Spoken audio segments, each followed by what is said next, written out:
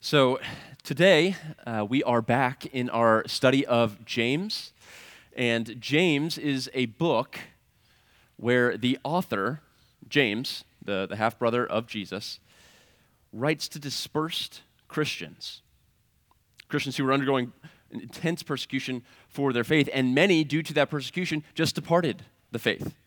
They said, this isn't for me, Christianity, I'm just kind of walking away from this.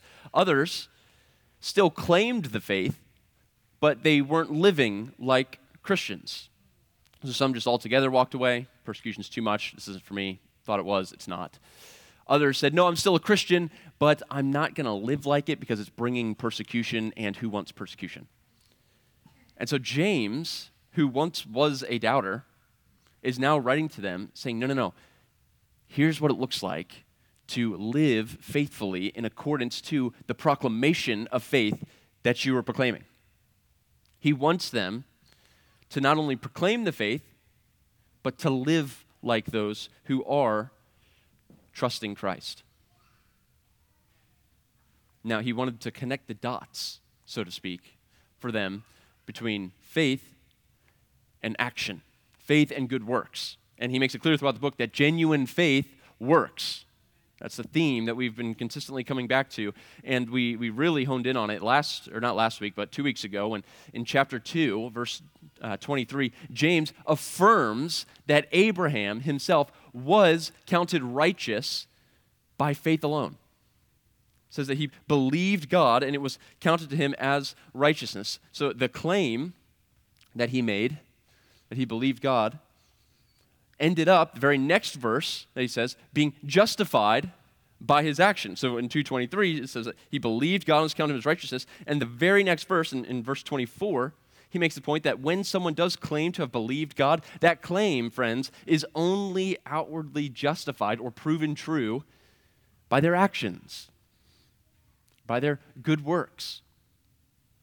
Now, why is it that James can say that? Well, it's because he agrees with Paul, who wrote to the Corinthian church in 2 Corinthians 5:17 that if anyone's in Christ, he is a new creation. The old has passed away, behold, the new has come.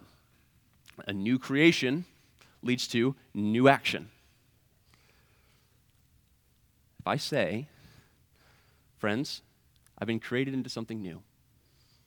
I was a man, but now I'm a dolphin.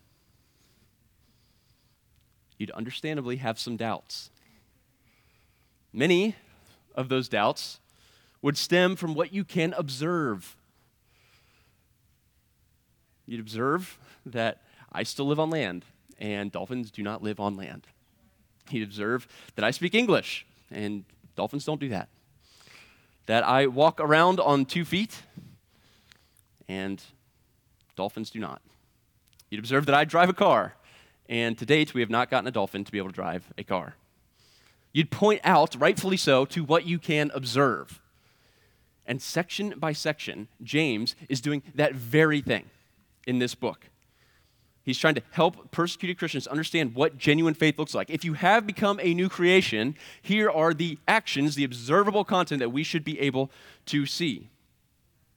And so now we see how genuine faith uses words, or how genuine faith talks, how it uses its tongue.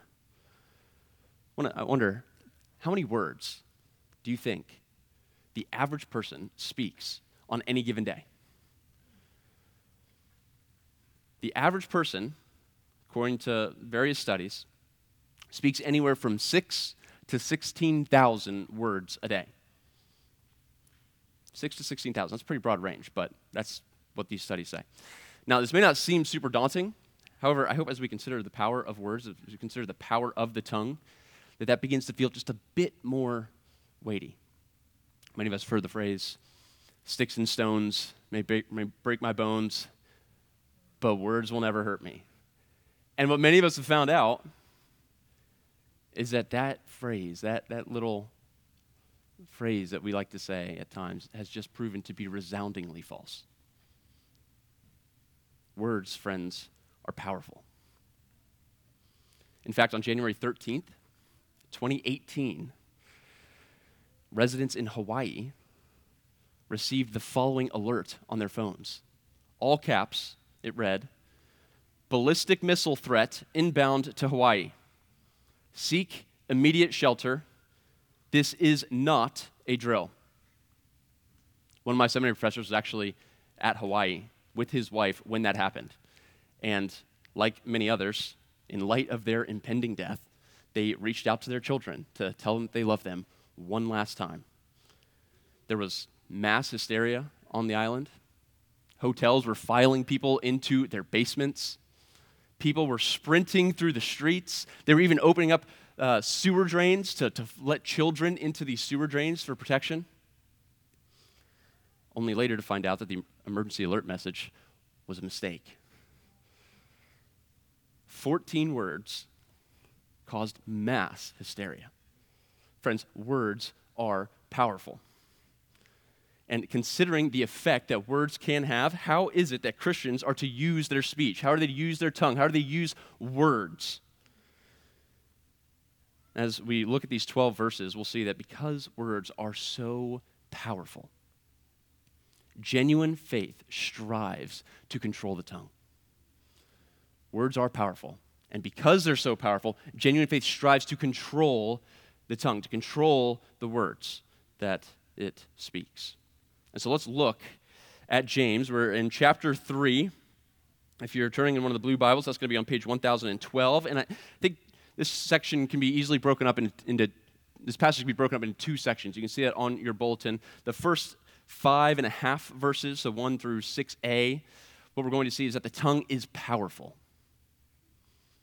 And in the remaining of the passage, we'll see, and it must be controlled. The tongue is powerful, and it must be controlled. Let's look at these 12 verses together. Starting in verse 1, this is God's word.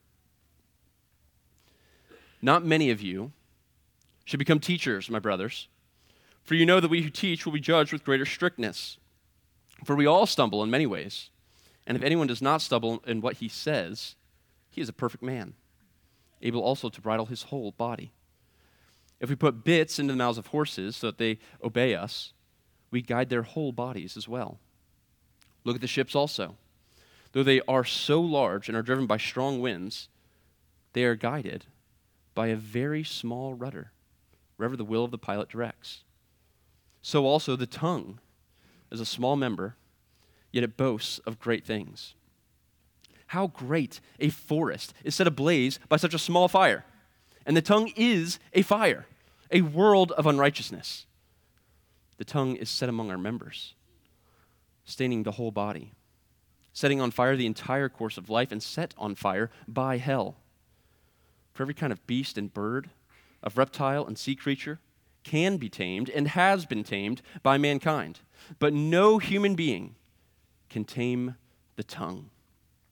It is a restless evil, full of deadly poison. With it we bless our Lord and Father, and with it we curse people who are made in the likeness of God. From the same mouth come blessing and cursing. My brothers, these things ought not to be so. Does a spring pour forth from the same opening, both fresh and salt water? Can a fig tree, my brothers, bear olives, or a grapevine produce figs? Neither can a salt pond yield fresh water. Let's pray. Father, as we look at this text, we see the importance of controlling our tongues. We pray that as we look at this, that you, by your Spirit, would equip us to control our tongues. Help us to understand this passage the way that you want us to understand it. We pray this in Christ's name. Amen. So that first section, the tongue is powerful. Now, right from the get-go, James gives a warning to those who teach. He says, "Not many of you should become teachers, my brothers, for you know that we who teach will be judged with greater strictness." So as a teacher, James himself acknowledges the danger of the task he's engaged in. Friends, I was out there just a minute ago trying to get my notes to work because they were giving me some fits, and I feel the weight of saying the wrong thing. Every week I come up here with a good amount of notes because it's a weighty task to be able to proclaim God's word, and I have a responsibility to do it rightly. James acknowledges the danger of the task that he's engaged in. And it's a temptation in every age to adjust the message to appease our audience. One commentator put it this way. He says, with their words, teachers can guide their students as bridles guide horses or rudders guide ships.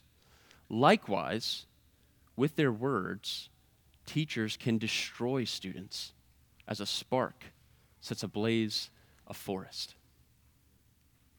With our words, there's an opportunity to do great good and to do great harm. That's why it's such a big deal when we recognize a brother as an elder here. Elders must have the ability to teach. Doesn't necessarily mean preaching, but they must be able to sit across from somebody and help them understand what God's word says. That's part of the shepherding responsibility. And it's not just truth-telling. Some in here may just say, I just tell the truth. Man, I'm just trying to proclaim the truth, and if people can't handle that, then that's on them. Well, I encourage you to consider Paul's words to Timothy, a young pastor. In 2 Timothy 2, 24 and 25, he says that the Lord's servant must not be quarrelsome, but kind to everyone, able to teach, patiently enduring evil, correcting his opponents with gentleness. God may perhaps grant them repentance leading to a knowledge of the truth. And so, church, pray for your elders. Pray that we would be like what Paul describes in 2 Timothy 2, that we would teach faithfully in our content and in our approach. Those who teach, friends, will stand before God and be judged with greater strictness. And so it is a weighty task. Pray for those here who teach. Pray for me, pray for other elders, pray for those who are leading groups, help them. Pray for them. But then James shifts from those who teach to everyone else. Look in verse 2. He says, for we all stumble. So he talks about the teachers, and then in verse 2 he says, for we all stumble in many ways. And if anyone does not stumble in what he says, he's a perfect man, able also to bridle his whole body. And so James grounds his reasoning for verse 1, not many of you should be teachers, in verse 2. Shouldn't be teachers because we all stumble in what we say. In fact, we're told that the way we speak is an indicator of our spiritual maturity. That word perfect, the original word there can be translated as perfect or mature or complete or fully developed.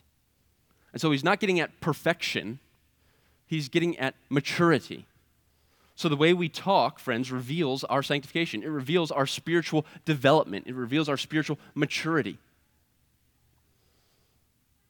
He used the word bridle, and that word was used earlier. It was used in chapter 1, verse 26, where we read, if anyone thinks he's religious and does not bridle his tongue, but deceives his heart, this person's religion is worthless. So in 126, we see bridle his tongue. In chapter 3, verse 2, we see bridle his whole body. And so clearly, genuine faith, friends, is engaged in bridling, in showing self-control, which is probably why self-control is listed as a fruit of the Spirit in Galatians 5. So is this passage about self-control, or is this passage about the tongue? Well, both. And it's because controlling the tongue, friends, is directly correlated to controlling the body. And James uses two examples to make that point. He first points to the bit in a horse's mouth, the piece of metal that goes right in a horse's mouth, that connects to the bridle, that connects to the reins, and the person riding the horse is then able to control this massive animal just because there's a bit in its mouth. And he also points out the rudder on a ship. In both instances, this small object, whether it's a bit or a rudder, guides the larger object, the horse or the ship. And James points out that the tongue is the same way. He says, so also the tongue is a small member, yet it boasts of great things. This small member of our body impacts us in great ways. It can impact for good, or as I said earlier, it can impact for harm. And James unpacks this even more. He says, look, how great a forest is set ablaze by such a small fire. He says that, look, the tongue, it is a fire.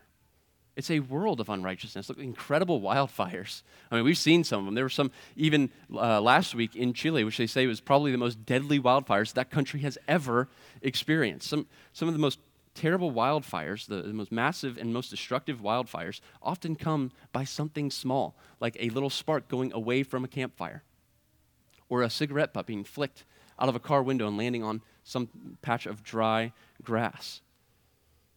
And look, God tells us the tongue is just like that tiny little fire, that tiny little spark that goes off of the campfire. It can do immense damage.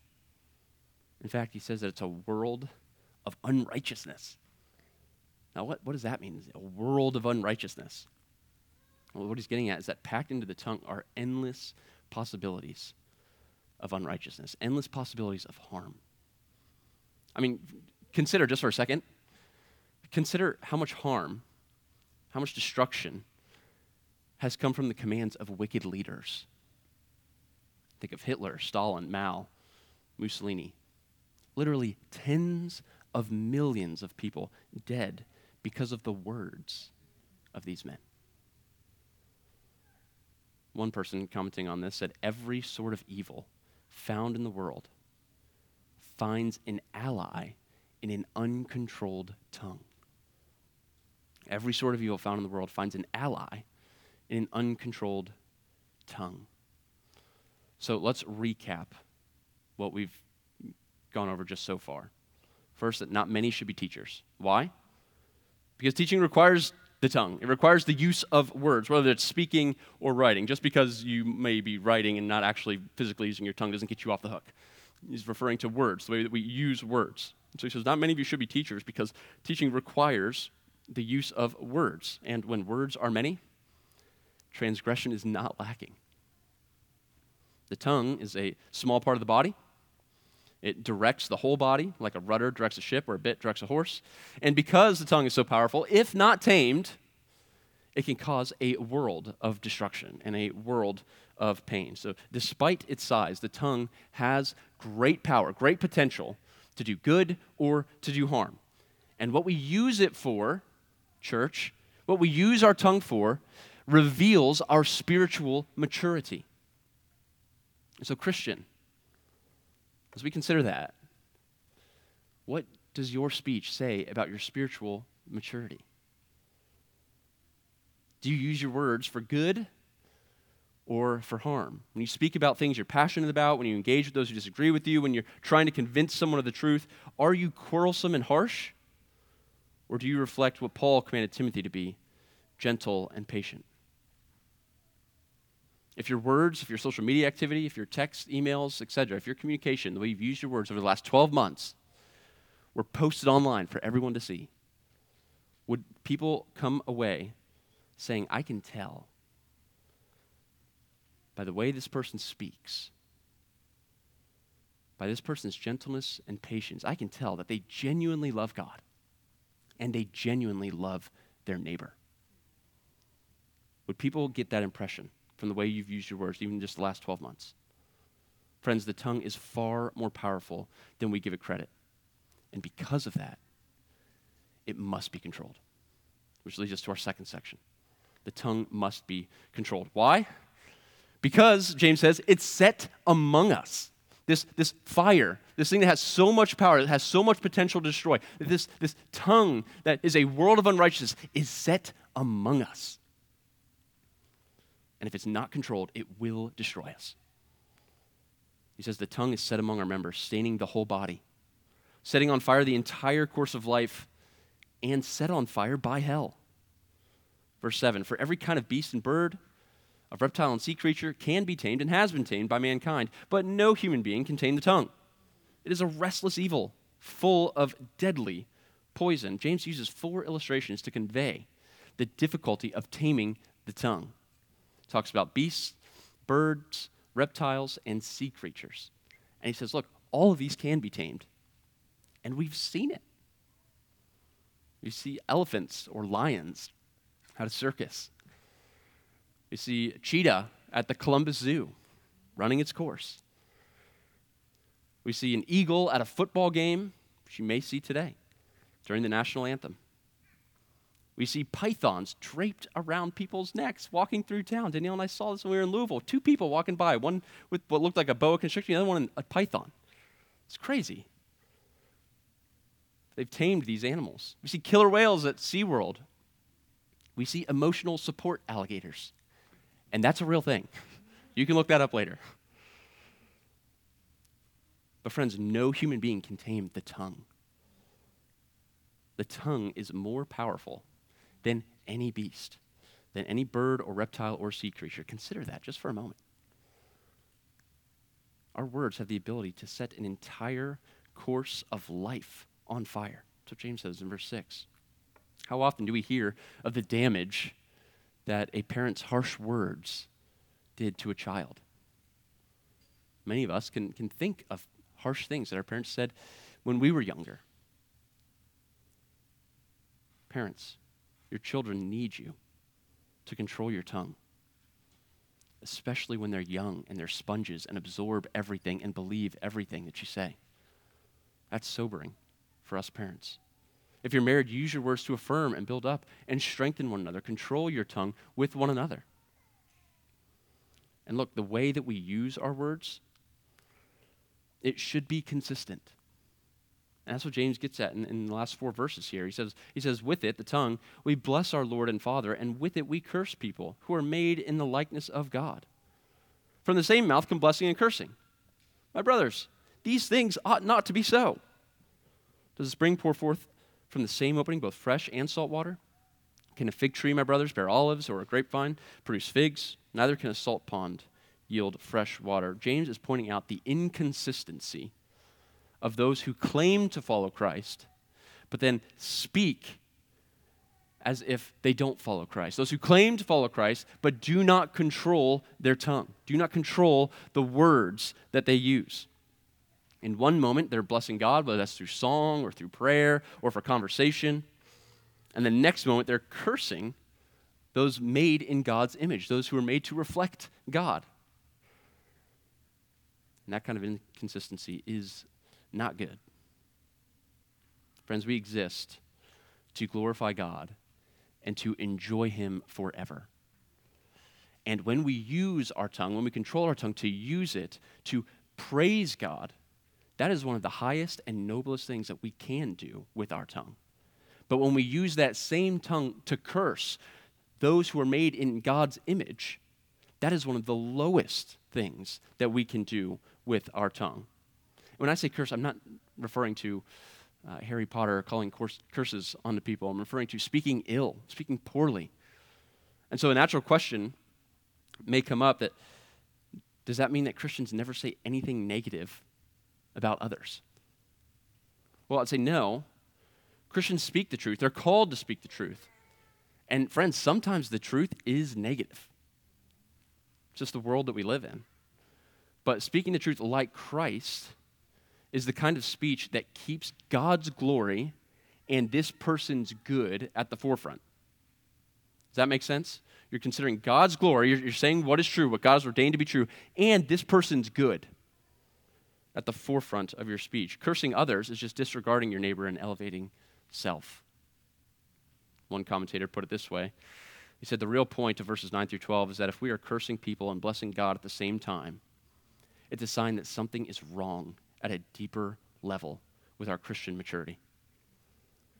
Friends, it should not be so that we are able to praise God in one moment and then curse those who are made in His image the next moment. That does not mean that we don't say difficult things to those who need to hear the truth. That don't hear me say that. We need to speak the truth, but we need to do it with love and with gentleness.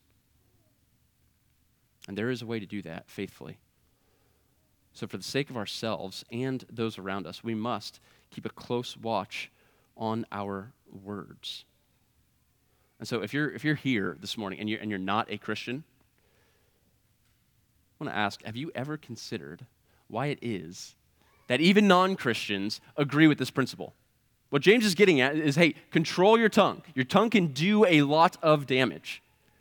And Christians say, okay, I'm going to try to control my tongue. These people are made in the image of God. Why is it that non-Christians as well agree that controlling the tongue is a fundamentally good thing?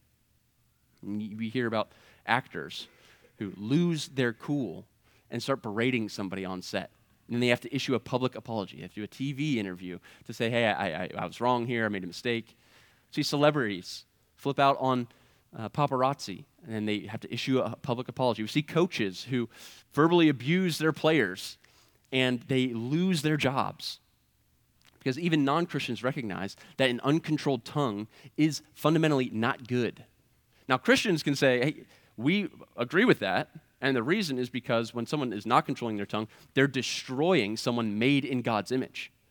And because we love God and love our neighbor, we want to magnify the image of God, and we want to help our neighbor see what is good and true. But for the non-Christian, if you're here this morning, you're not a Christian, I'm very grateful that you're here. Maybe during lunch today or sometime during the week, just think to yourself, why is it that even me, who's not a Christian, who doesn't believe that we're made in the image of God, why do I think it's wrong for someone to have an uncontrolled tongue? I mean, if you remove the image of God from the conversation, and it's just two lumps of bacteria interacting with each other, then who's to say what's the right way to do that and what's the wrong way to do that?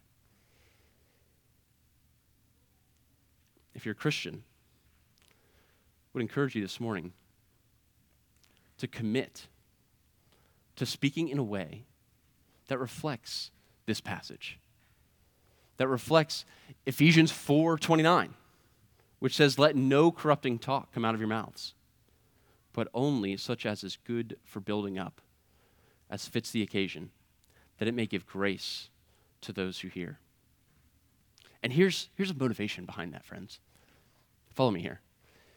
If we control our tongues, then what that does is not only does that glorify God, but it also accelerates the discipleship of those around us. This isn't just a moralistic, do better, speak nicer sermon.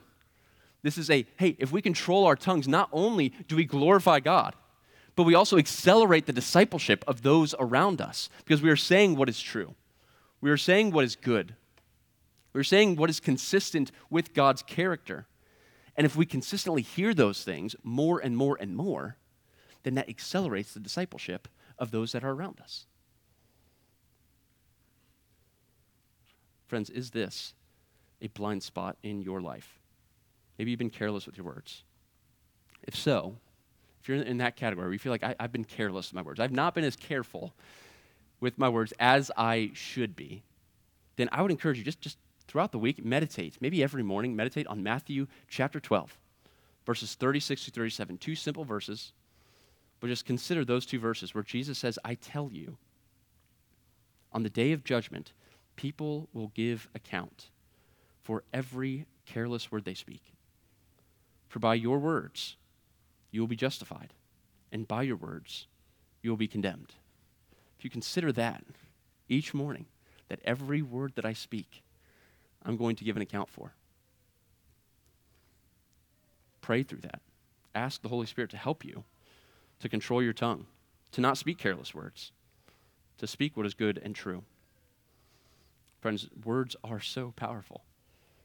And so, genuine faith, because of how powerful words are, genuine faith strives to control the tongue. I'm like, if you feel like you're nailing this, then you haven't read the passage, at least not carefully. But also, if you feel convicted by this, look again at the passage. Verse 2 says that we all stumble. Not just non-Christians, not just mature or immature Christians. We all stumble in many ways. We all stumble in what we say. Therefore, friends, none of us are perfect. And verse 8 doubles down on this again. It says, no human being can tame the tongue. But you know what the good news is? No human being can tame the tongue, but God can. And in fact, Jesus Christ is the perfect representation of God's word. He is God's word. God's word controlled perfectly. We read this in the call to worship in John 1:14, and the word became flesh. God's word became flesh and dwelt among us. It's a common verse, but don't read past it quickly. God's word became flesh and lived among us, dwelt among us. And we have seen his glory. Glory is the only Son from the Father, full of grace and truth. This God-man was full of truth. Yes. And so that means, friends, that we too need to be full of truth. We need to tell others the truth, even when it's difficult. But he was also full of grace. And so in our effort to tell others the truth, let's do it in a controlled way that reflects God's grace. I wonder, is your speech full of truth and grace? Jesus not only was God's controlled word, but he himself controlled his tongue perfectly. He said only what the Father told him to say. See this in John 12. He says, I have not spoken on my own authority, but the Father who sent me has himself given me a commandment, what to say and what to speak. Jesus is God's controlled word. And when we look at Jesus, we see the God-man controlling his tongue perfectly. All of us have failed at that. We've all fallen short. None of us can tame the tongue. But Jesus has. And he did it perfectly. And we'll be justified by our words. We stand before God. And friends, if you want to stand before God with your resume, it's not going to go well for you. But if you stand before God with Christ's resume given to you, then you will be seen as one who has perfectly controlled the tongue. And if you're not a believer, if you're not a Christian today, I hope that you feel the weight of controlling your tongue. I hope Christians and non-Christians feel that. But I hope you also feel the weight of you are not inheriting Christ's resume at this moment. And so you will stand before God condemned because your words will condemn you. However, you can use your tongue today to change your life forever. In fact, if you use your tongue to confess that Jesus is Lord, and if you believe in your heart that God raised him from the dead, you will be saved. For with the heart one believes and is justified. So again, we see we're justified by faith alone. With the heart one believes and is justified, and with the mouth one confesses and is saved. And all who call on Christ receive his Holy Spirit. And friends, it is not through our will, trying harder and harder and harder, that we're going to suddenly tame the tongue. We need God's Spirit to equip us to do that. We need his Holy Spirit. And when we call on Christ, with our tongue, we call on Christ, confess our own sinfulness, and we confess our need for him, he not only changes us, but he then sends us his Holy Spirit to help us do what he commands. And we see right here the command to control the tongue. And so it's only, friends, it's only through his Spirit that controlling the tongue is possible. And his Spirit is made available freely to you through faith alone. Use your tongue today to call on Christ. Christian, as we go from here, use your tongue to speak truth, but to do it in a gracious way, to say what is true, to not neglect your responsibility to proclaim God's truth, but do it in a way that reflects Christ, who was full of grace and truth. There's two sides that we can fall into here. We can say, I'm going to speak truth, and I'm going to do it in a way that is just domineering and aggressive and harmful. Or you can say, because it seems mean to tell the truth, I'm not going to tell the truth at all. I'm just going to love people. I'm just going to be nice. And friends, we as Christians need to walk that path between both of those. If we fall into the gutter on either one, then it's harmful. But if we walk that line, then we can tell what is true. We can say what is true in a way that is helpful, in a way that reflects Christ, in a way that is full of truth and full of grace.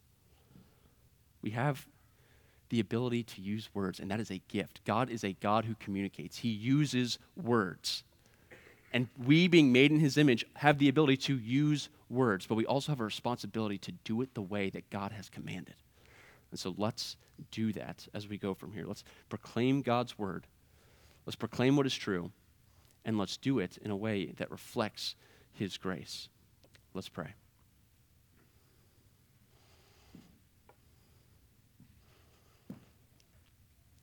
Father,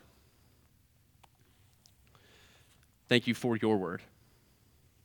Thank you that it is a perfect treasure, that there is no error in it, there are no mistakes. And thank you for sending your word to be flesh and to dwell among us. Jesus, thank you for controlling your tongue perfectly. Help us by your Spirit to control our tongues. And as we fall short in that, as we so often do, remind us of the need to have our sin removed, and remind us of the good news that that need is accomplished through you. Thank you for your work on the cross. Thank you for taking away our sin. Thank you for your Spirit who equips us to control our tongue. Help us now. We pray in Christ's name. Amen.